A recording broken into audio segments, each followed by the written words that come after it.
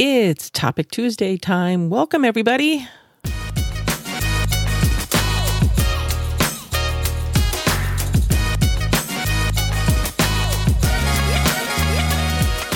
Hey, folks, it's episode 8 of Topic Tuesday, and we're sticking with this fall theme for a little while here.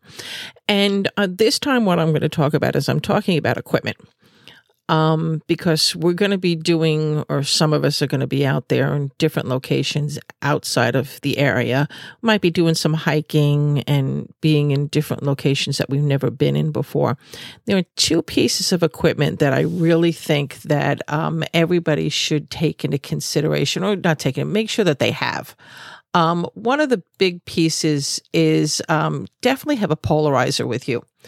There are many different types. They range in prices. Some can be cheap, and they're really, really expensive ones. I mean, that goes for neutral density filters as well too. But the screw-on ones that go under the end of your lenses are probably the best ones to use. Because especially nowadays, they're making them so thin and so lightweight, and making them with the extra threads so that you can add a neutral density to it also if you want, which is a really cool addition. But when you want to have a polarizer with you, because at this time of the year, what it's going to do is it's going to reduce a lot of the haze out there, and it'll help make the fall foliage look more pronounced in your images, which is a great aspect right now. It also will help get rid of the reflection off of those shiny surfaces. So if you're out there and you're shooting that lake or that stream, and let me tell you something, I've been out there myself, where I remember being out with friends standing on one of those old, wooden bridges, looking down at the beautiful stream with the water going.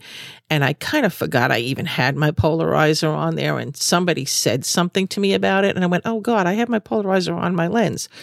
And I took it and I turned it, and it just made the water so clear that I could literally see to the bottom of the stream. I mean, it was maybe a foot deep at the deepest area, but it got rid of that glare from the sun and just gave it this nice, clear kind of look to it, which was, to me, it kind of blew me away, because again, I forgot that I have it.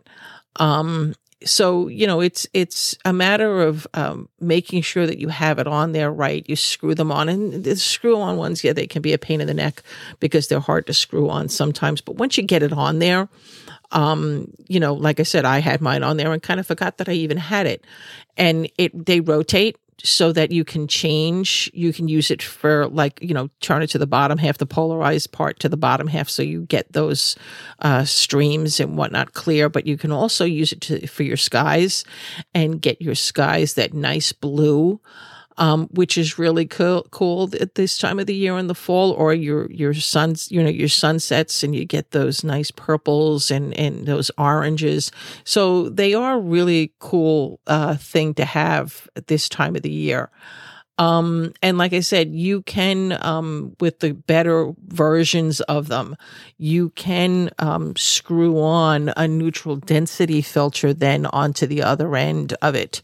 They come threaded both sides, one side for your lens and one side to add a neutral density filter.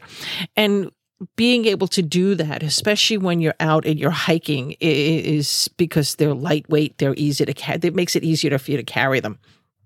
And that's great compared to the old version, which is what I have, which is the extra pack with the glass, with the thing that screws on. It's a pain in the neck. Spent a lot of money on it.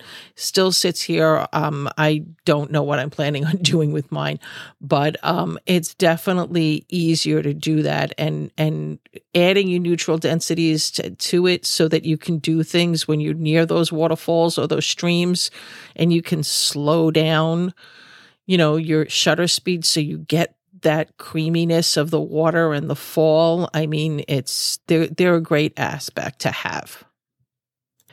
Now, there are another type of filters. They're your warming and your cooling filters were ones that I never would have thought of using, and I think I might have a couple of them laying around, and I never knew what to do with them. And they're the filters that have the yellow tint to it or have the blue tint to it. And I just kind of looked up and went, whatever. I wasn't very well versed in it, but to have them and use them with your polarizer this time of the years during the fall, it can help with the whole color spectrum of your warm tones while help keeping those neutral tones too. Like a warming filter can be used in combination with a polarizer, and it can add a subtle warmth to an overcolor, and it will make it look, a little bit more appealing. And it's the same thing with adding the yellow. It'll bring out more of the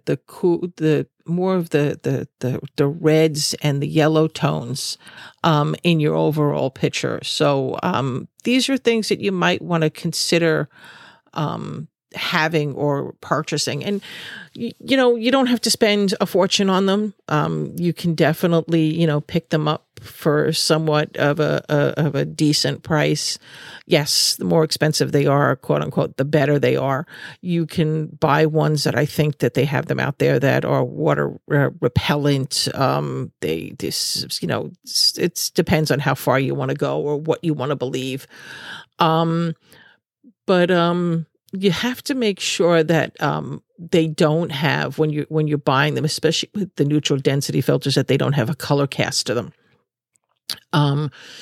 The Format High-Techs are pretty good. I know that the ProMaster, which is the polarizer that I have that I really liked, is pretty good, but I can't tell you whether or not the neutral density filters are any better, because I've never used them.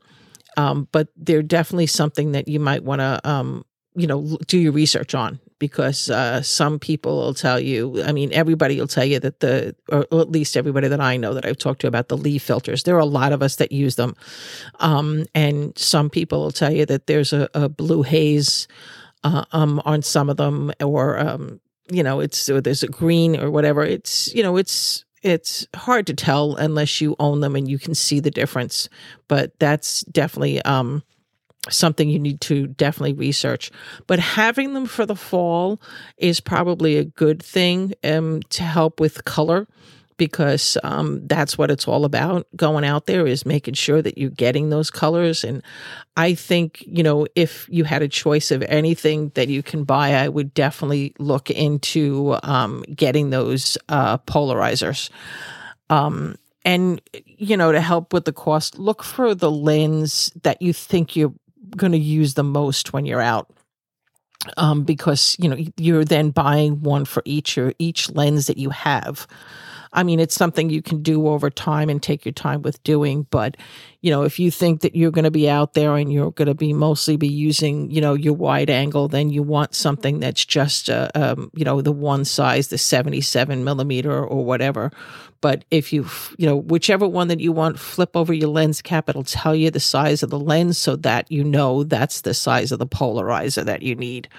And you can pick them up online, or you can go to any of the local stores and get them, order them from them, B&H, Adorama.